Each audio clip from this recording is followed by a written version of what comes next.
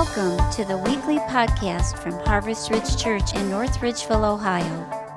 Our heart's desire is that you would grow in your love and devotion to Jesus Christ, and that these messages will strengthen your daily walk. For more information about our church, visit us on the web at www.harvestridge.net. We're starting a new sermon series today. We're starting a sermon series called No I in Church. And the reason it's No I in Church is we're going to be walking through one of my favorite books of the Bible, which is 1 Corinthians. It's going to take a couple of weeks, and I don't know how long we're going to wind up hanging out here, but I have a plan and a schedule, but you know, if you know anything about me, plans and schedules are always subject to Holy Spirit intervention, right?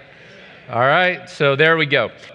In honor of Harvest Palooza, in honor of all those who made balloon elephants, or balloon animals, my balloon elephant wouldn't fit in the back of my car, so I had to pop the trunk. All right. And just to follow up, why are balloon animals so expensive? Inflation, of course. Yeah. Do you ever feel the world's messed up? Anybody in the room, you ever feel the world's messed up? I was talking to a dude the other day. He's no more a Christian than than the stand is. And you know what he was talking to me about? He was talking to me about how messed up the world is and how goofed up the world is. And I'm listening to this guy talk about how goofed up the world is. And it seems to me that right now in this space, in this place, we are all coming to a recognition that maybe things are a little crazy and out of control. Could we just agree on that? That there are parts of our world right now that are just a little messed up.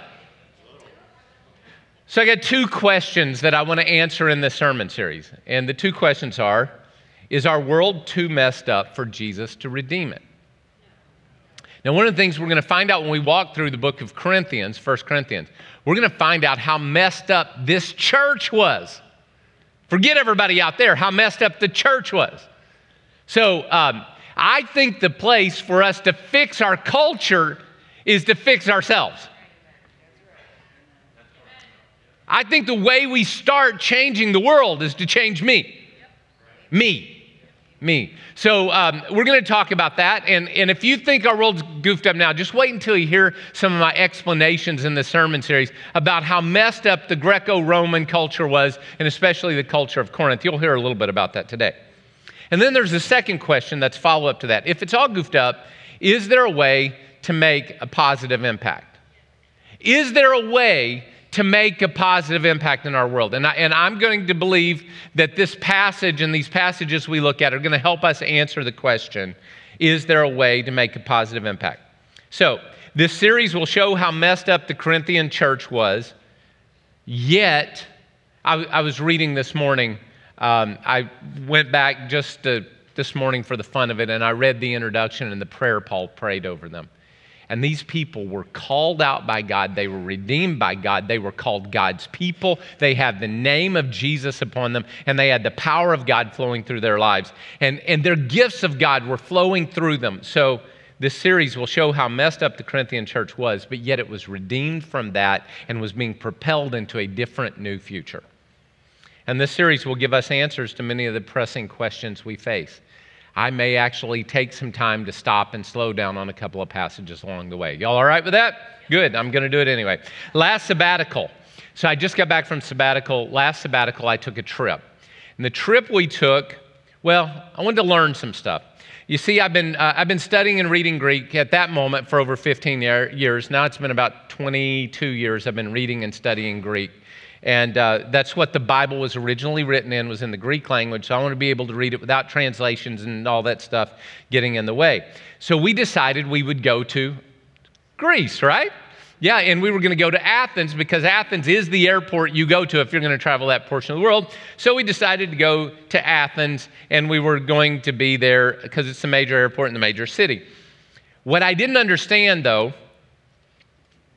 is the path I was going to take in Athens was going to be the same path Paul took. And I was actually going to be chasing the exact steps that he took. And I didn't understand that until one day, maybe I'll tell you this story later, I was walking through the Agora. No, I'll just tell you now. I was walking through the Agora, which is the That's where they do business. It's called, basically, the agora means the marketplace. And I was walking through it with my wife. We'd been through almost our entire trip. It was our last day there in Athens. And I'm walking through, and I look over, and there's a stone sitting on top of a pillar. And it's got things inscribed on it in Koine Greek, Unikal Koine Greek, which means that the letters are all capitals. There's no space between the words. There's all that.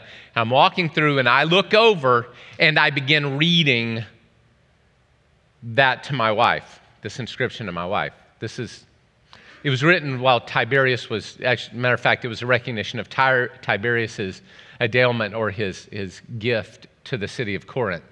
Tiberius Caesar.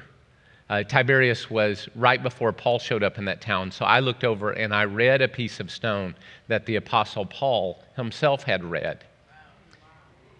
And after all I'd been through the last couple of days, something really settled into me. And Christianity is not a fairy tale.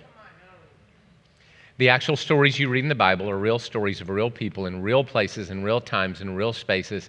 They are real stories. Let's just stop there. This is not a fairy tale made up. I lost it. I was emotional. I lost it for an hour. My wife can affirm that I walked around bawling for an hour because I had just read something that probably the Apostle Paul read. This was at the end of the journey. I'd already experienced the things I'm going to tell you about today. So let's talk about that. 1 Corinthians is one of my favorite books. So if we were going to be in Athens, it was very logical for me to visit Corinth. So we decided to go 55 miles down the coast to Corinth. And one thing about 1 Corinthians you need to know is I call it the ADHD book. And for those of us that have ADHD, it is a beautiful thing to have somebody that thinks like me somewhere in the Bible. He will start telling a story and switch to something else. And then he'll draw a conclusion that neither connects to either one of the stories, but there's a connection somewhere in his mind. Come on, this is like, I'm in love. I got a man crush on Paul now because he talks like me, right? All right.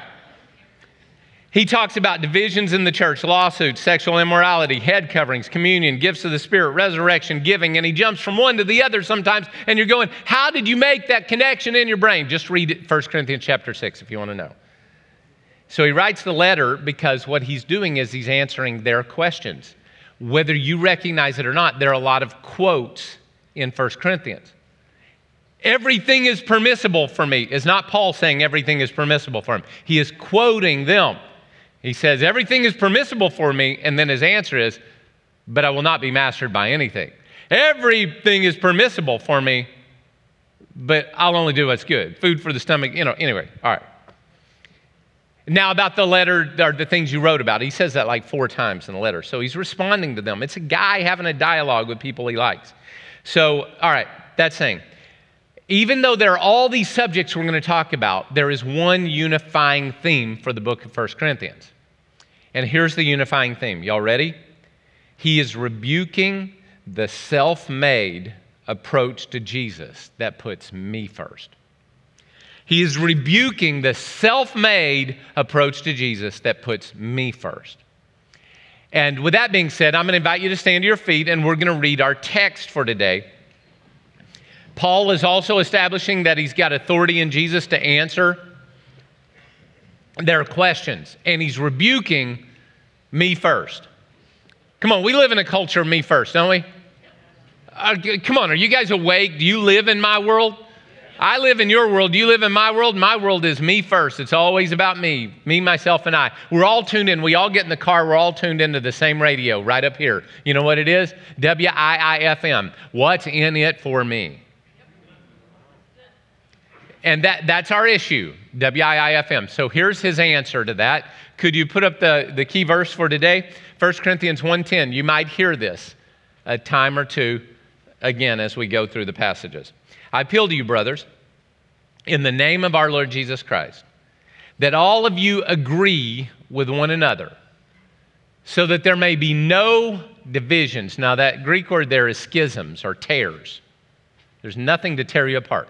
There be no divisions among you, and that you may be perfectly united. And that word united means sewn back together. Hold on. Y'all didn't get that, did you? He says, nothing's tearing you apart, but if there is something tearing you apart, we're going to sew you back together. That all of you agree with one another, so there may be no divisions among you, that each of you may be perfectly united in mind and thought. What he wants is no I in this church mentality. It's not about you. It's not about I. It's not about me. It's about us honoring God. So, Father, I pray in this sermon series, I dedicate it to you right now, that this entire sermon series would be a time for us to lay down our pride and, like Jesus, to pick up the towel to even wash Judas's feet. That we would be people that serve and put the good of the kingdom of God above our own interests. That there would be no divisions or schisms. Instead, we would be perfectly united in mind and thought. Amen. Amen. So turn to somebody close to you before you're seated. Give them a high five, a hug, tell them they look good, happy fall, wish them a Browns win or whatever it may be. I don't care. Hey, if you're online, good to see you this morning.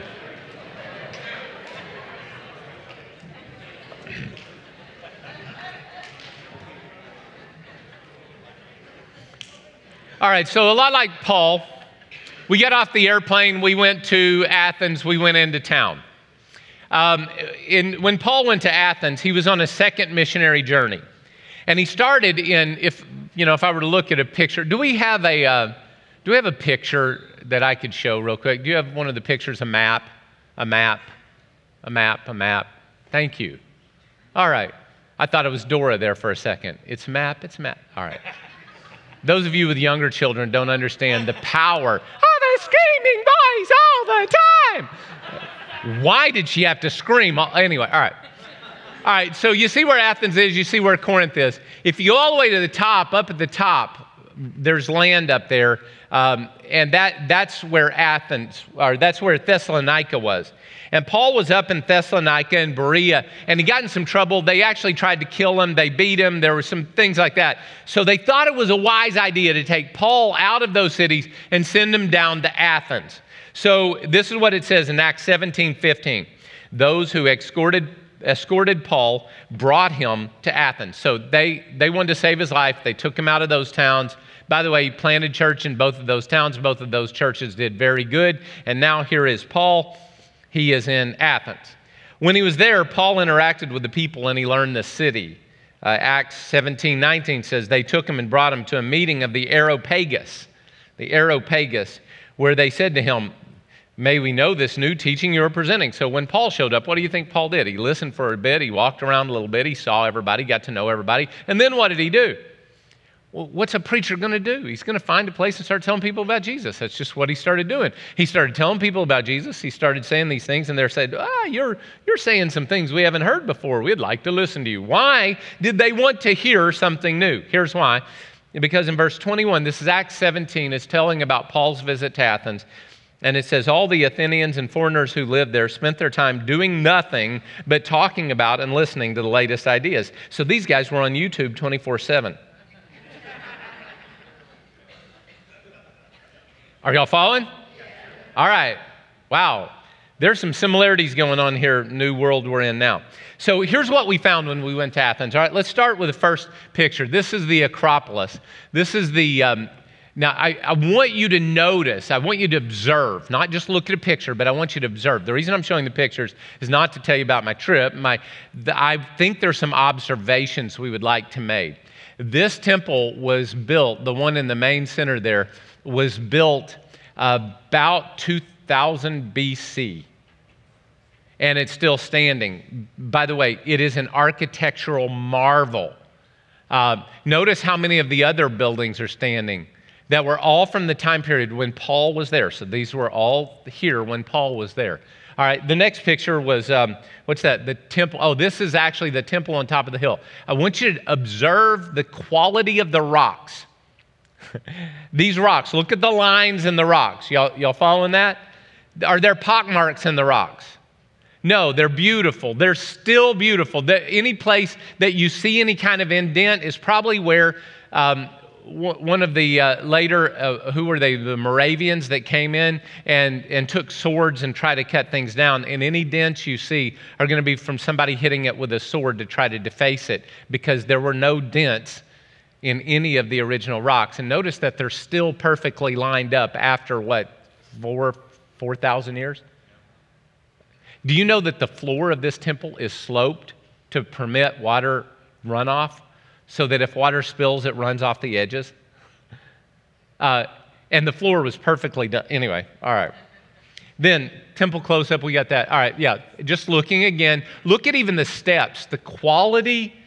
This is what I want you to observe, is the quality of the steps to a temple, all right? And the roof. Look how perfectly designed the architecture of the roof is. Now, all that say, we're going to go next. We're going to go down below the hill. We're going to go to a stoa, which is next. This is a remake, but this is what it looked like. Do you know why they were smooth? The stoa had the columns smooth. Do you know why? Because all anybody did was lean against them and talk all day. So they made them smooth back in the day. These are, of course, a reconstruction, but they know what it looked like. They made them smooth so that people could lean against them and not, get grooves in their shoulder from handling the other columns. And when Paul arrived, all he did was he found a bunch of people standing around, leaning against stoas, talking in perfectly beautiful buildings, doing the things that they did, which was talk about religion and philosophy and ideas. And all they did was talk, because this was the center of the country. This was where all the taxes came. This is where Washington, D.C. was able to talk all day long and never pass any laws, because I'm not allowed to be political. I'm just joking. I will criticize people that live for money and talk and not do anything for the poor and the helpless. I will criticize that. All right, y'all ready? Next one's the road. Now I want to show you, now that you've seen the temples, this is the key. What's the road made out of? Dirt. What's the road made out of?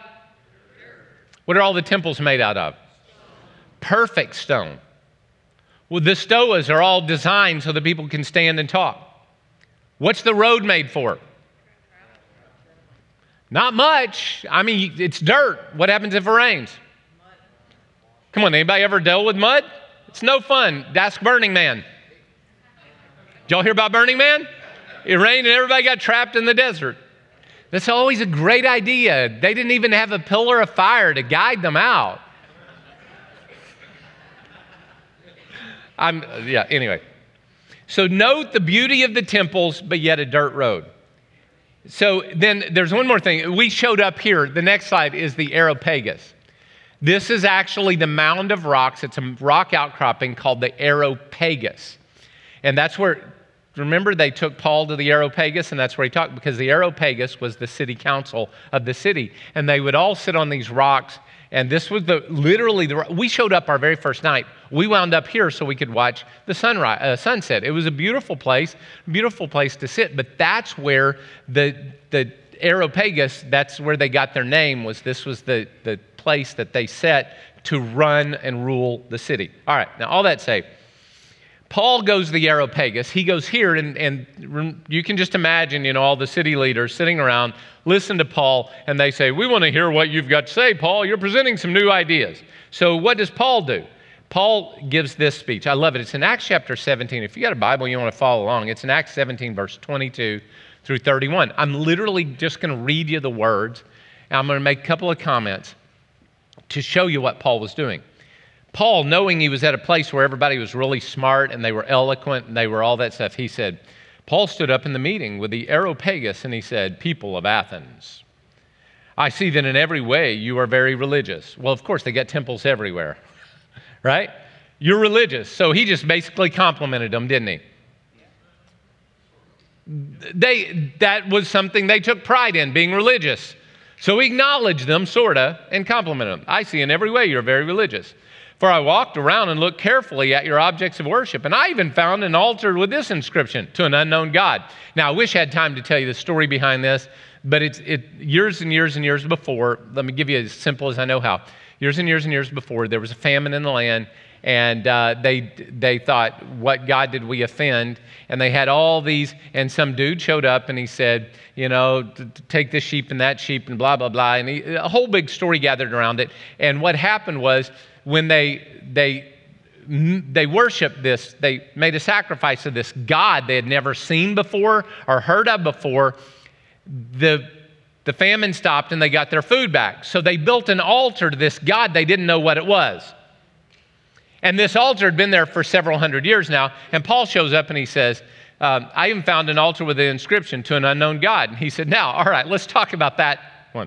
He said, you're ignorant of the very thing you worship. And this is what I'm going to talk to you about. By the way, notice how he trapped them. You're already worshiping this God. You don't know who he is. So let me tell you about the one you're worshiping. You don't even know what you're doing. He just opened up their back door, sitting at their kitchen table and telling them the way it is right there, and they didn't even know it. And then he said, this is the God that made the world and everything in it. The Lord of all heaven and earth does not live in temples built by human hands. Wow, so all your building and temples don't matter for this one. All right? And he is not served by human hands as if he needed anything. Rather, he himself gives life and breath to everyone else. And from one man, he made all the nations that they should inhabit the whole earth. And he marked out their appointed times in history and their boundaries on the lands. So God put you here so I could talk to you today, is basically what he's saying. God did this so they would seek him and perhaps reach out to him and find him, though he's not far from any of us. And then he does something right here. He quotes P. Diddy. Well, maybe, or Snoop, because this was a poet from their own people that he quotes next. For in him we live and move and have our being. So you know what he just did? He quoted one of their popular composers. You didn't know that, did you? You know what else he did next? As some of your own poets have said, let's talk about another poet. We are his offspring. So what's he doing is he's taking their own words, their own altar, and he's using it against them to tell them about what they need to know. This is come on, this is smart. I don't care what anybody says. It's pretty smooth, isn't it? Is this smooth? All right, it's incredibly smooth. Anyway. Therefore, since we are God's offspring, we should not think that the divine being is like gold or silver or stone, an image made by human design and skill. In the past, God overlooked such ignorance, and this is one of my favorite lines in Scripture. But now, he commands. He doesn't ask. He commands all people everywhere to repent.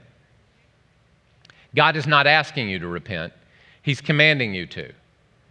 And if you don't do what he tells you to do, that makes you a rebel. There was one rebel in God's kingdom, and God kicked him out. Satan. God's not going to put up with other rebels. Those of you that come to God that think you can do it all your way and it's on my terms, no, you either do it his way or it's the highway that AC/DC talks about.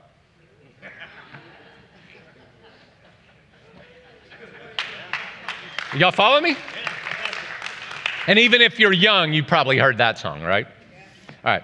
For he has set a day when he will judge the world with justice by the man he has appointed. Because God set a day, he's going to judge this world. Notice, calling all this great theology from Paul. And then he says this, he has given proof of this to everyone by raising him from the dead. And now he's going to talk about the resurrected Jesus. And what do? They begin to scoff him. They kicked him out. And they kicked him out of the Areopagus. And do you know what it says in Acts 17:34? I think we got it on the screen.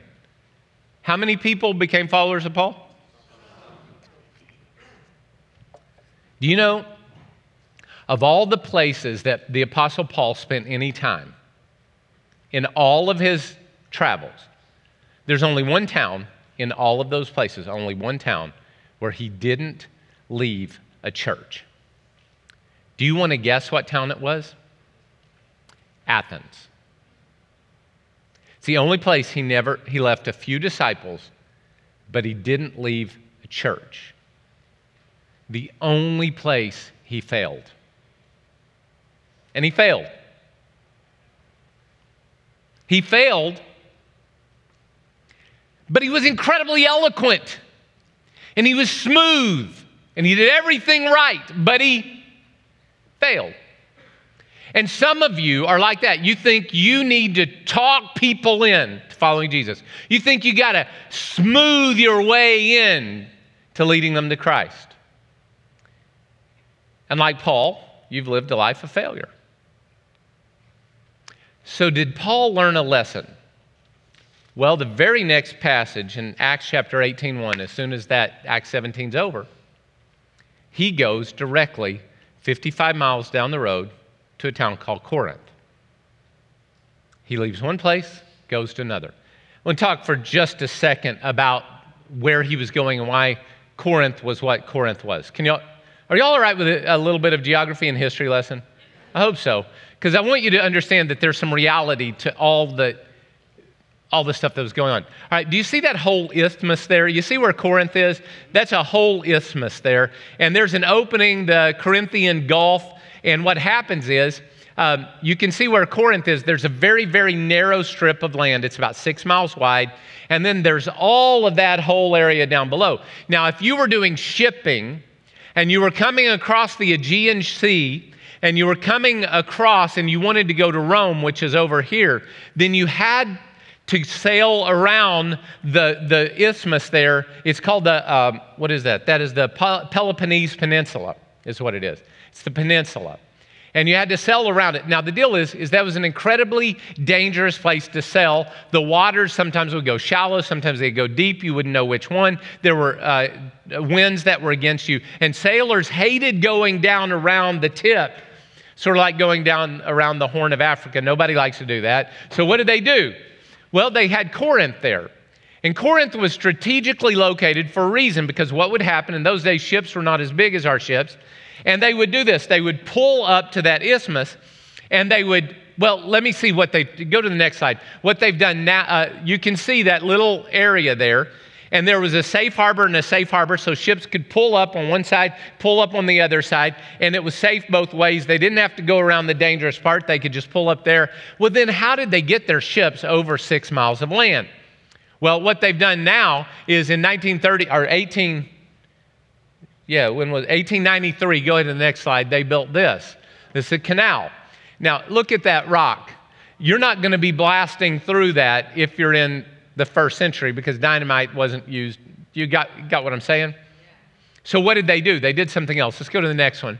Next slide. I don't know if you can see that or not, but that's a road with rocks in it and grooves in the rocks.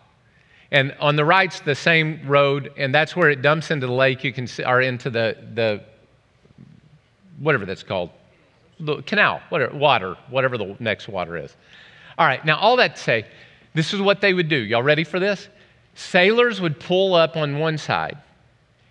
There would be a line because the Corinthians had made a way and a road where they would take ships, they would put them on rollers, and they had a ferry system with them attached to ropes, and they would literally take them over the 6 miles on rollers on the road.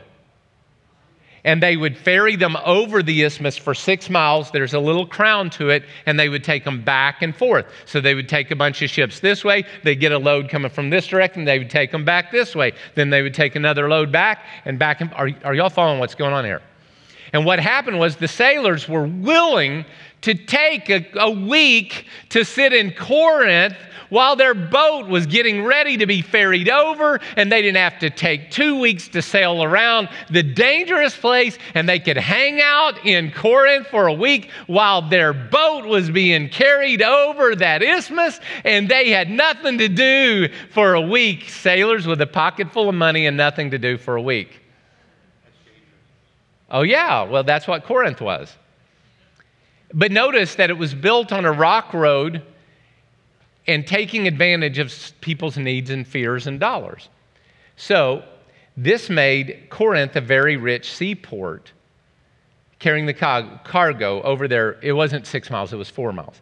So sailors had a lot of time while waiting for their ship to be ferried. There was a guy named Strabo who was a Greek writer in about 20 AD. That's about 20 years before Paul showed up. He wrote, "The temple of Aphrodite in Corinth was so rich that it owned more than 1,000 temple slaves. reed prostitutes. Courtesans, both men and women, were dedicated to the goddess, and therefore it was on account of these women that the city was crowded with people and grew rich. For instance, the ship captains freely squandered their money, and hence the proverbs, not for every man is a voyage to Corinth. You know what was happening? There were 1,000 prostitutes roaming the city streets, waiting for the sailors to come in, both men and women, by the way. Did y'all notice that? All right. So in the language of the day, to Corinthicize meant that you were very immoral sexually. So what kind of town were we dealing with? A seaport with lots of money and lots of wild things going on. I could give you more evidence that there was a lot of problems, because in the temple of Asclepius, there were a lot of votives, which are things that they made asking for healing, and a lot of them were made of human genitals, which meant that venereal disease was out of control in town. Who lived there? Oh, and you thought, come on, you thought America was goofed up? Just wait until I get into these passages. I'm just laying a foundation for you today is all I'm doing. If you will, I'm putting the rocks on the road we're going to travel. Are y'all catching this? All right. Who lived there? At its height, there were about 700,000 residents. There were about 200,000 free, but 500,000 slaves. We were talking about sex trafficking and helping people get free of that today. God's always wanted them free, both yesterday, today, and in the future. There's some of that in this book as well. All right? And you thought the Bible didn't, talk to us? All right. Real quick, I'm going to finish this up, and then I'm going to give you my point, because I do have a point for today, but you got to know all these facts to get my point. Y'all still awake? Nudge the person next to you, say, wake up. All right, here we go. All right.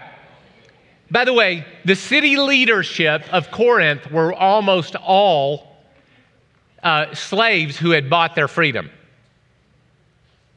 These were the Beverly Hillbillies of Greek society. They were people who were poor, didn't have any food, they were slaves. And now, because of roads and making a lot of money, you know what? They got money to throw away, and they're rich, so they buy their freedom, and now they got a city under their control. And what you're dealing with is first-generation wealth, and they weren't handling it very well. All right. Come on. So what did the city look like? Well, there's not much of it left. Not much of this city left. There's a lot of Athens left. Not much of this one. It was hot. Whatever you think hot was, it was Oklahoma, me playing golf, and it was 107 degrees hot. That's how hot it was. It was hot. And it was a dry hot, and it would melt your face off heat. And my wife was saying, "Can we leave now?" You might see a smile from her in a second. Let's go back to that previous picture. Let's notice the pillars on the temple up there. Are those the finest? I wanted to zoom in on them, but I'm not going to do that. Are those the finest marble like we're in Athens? They didn't give a rip about what they made their temples out of. Notice the rocks, how pockmarked all the rocks are. And they're just, look at them. They all got holes in them. I don't know. Can y'all see that? None of them were smoothed off. None of them were made beautiful. Let's go to the next one. Here's a bath. This is a bathhouse. And notice that the bathhouse was of primo importance. It's one of the biggest things in the entire city. Anyway, we'll not get into that, what bathhouses were for. But I think you can guess. All right, let's go to the next slide.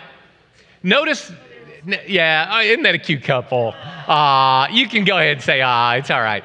But I took this picture for a reason. And the reason I took this picture is I want you to notice, what's the road look like? Better than the roads in Ohio. You're right. Less potholes. And this, by the way, is over 2,000 years later, and that road's still that good. What did they invest their money in? The roads. What did they not invest their money in? Are y'all catching something here? In Athens, where Paul was not successful, the people all cared about being right and smart. In the city of Corinth, where one of the most powerful New Testament churches rose up.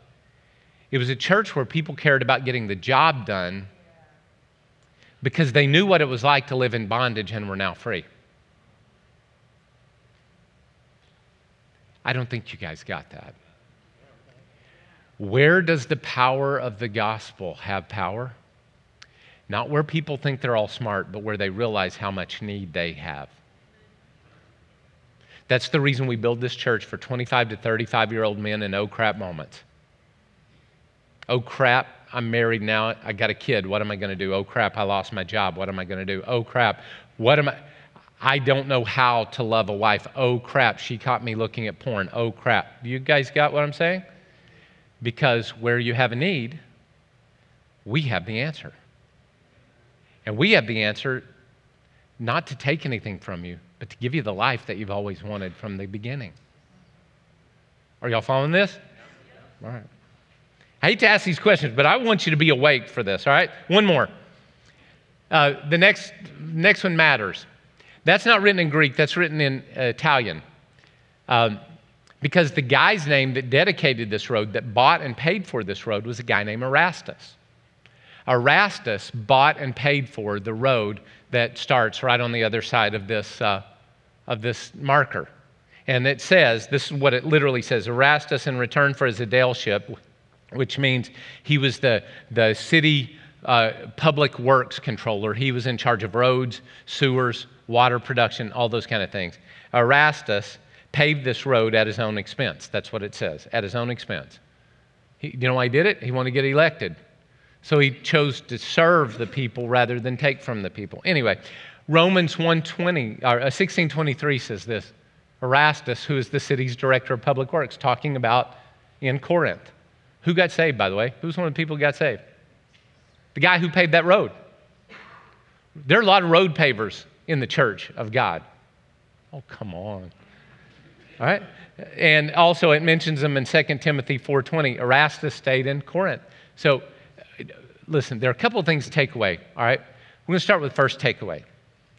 First of all, the places and spaces that I'm talking to you about happened among real people in real times with real needs, with real issues, and met a real Savior. Okay? First of all, these are not make-up stories and they're not myths. These are real stories about real people. So when we go through 1 Corinthians, it's going to be real stories about real people, and there's real passion attached to their real problems. And Paul's going to give them real answers to overcome their real problems. That's first of all. Secondly of all, I want you to know that, let's just look at Paul's approach. Paul's approach is, when he was in Athens, where it was knowledge and beauty. In Athens, it was knowledge and beauty. That was all it's about, and how smart we are, how we look, all the things we pretend to know. Have you ever talked to somebody? I was with somebody the other day. I was telling them about Jesus, and we were talking about the Bible just for a second, and they said, yeah, the Vatican wrote the Bible. Anybody ever heard that? Come on, has anybody ever heard anything like that the Vatican wrote the Bible? All right, here's the deal. Listen,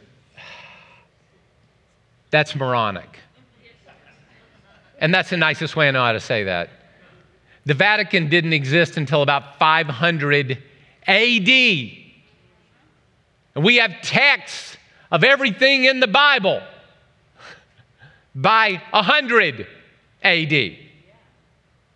Anyway. But you talk to people and they all know everything because they're going to be so smart because they watch the TikTok.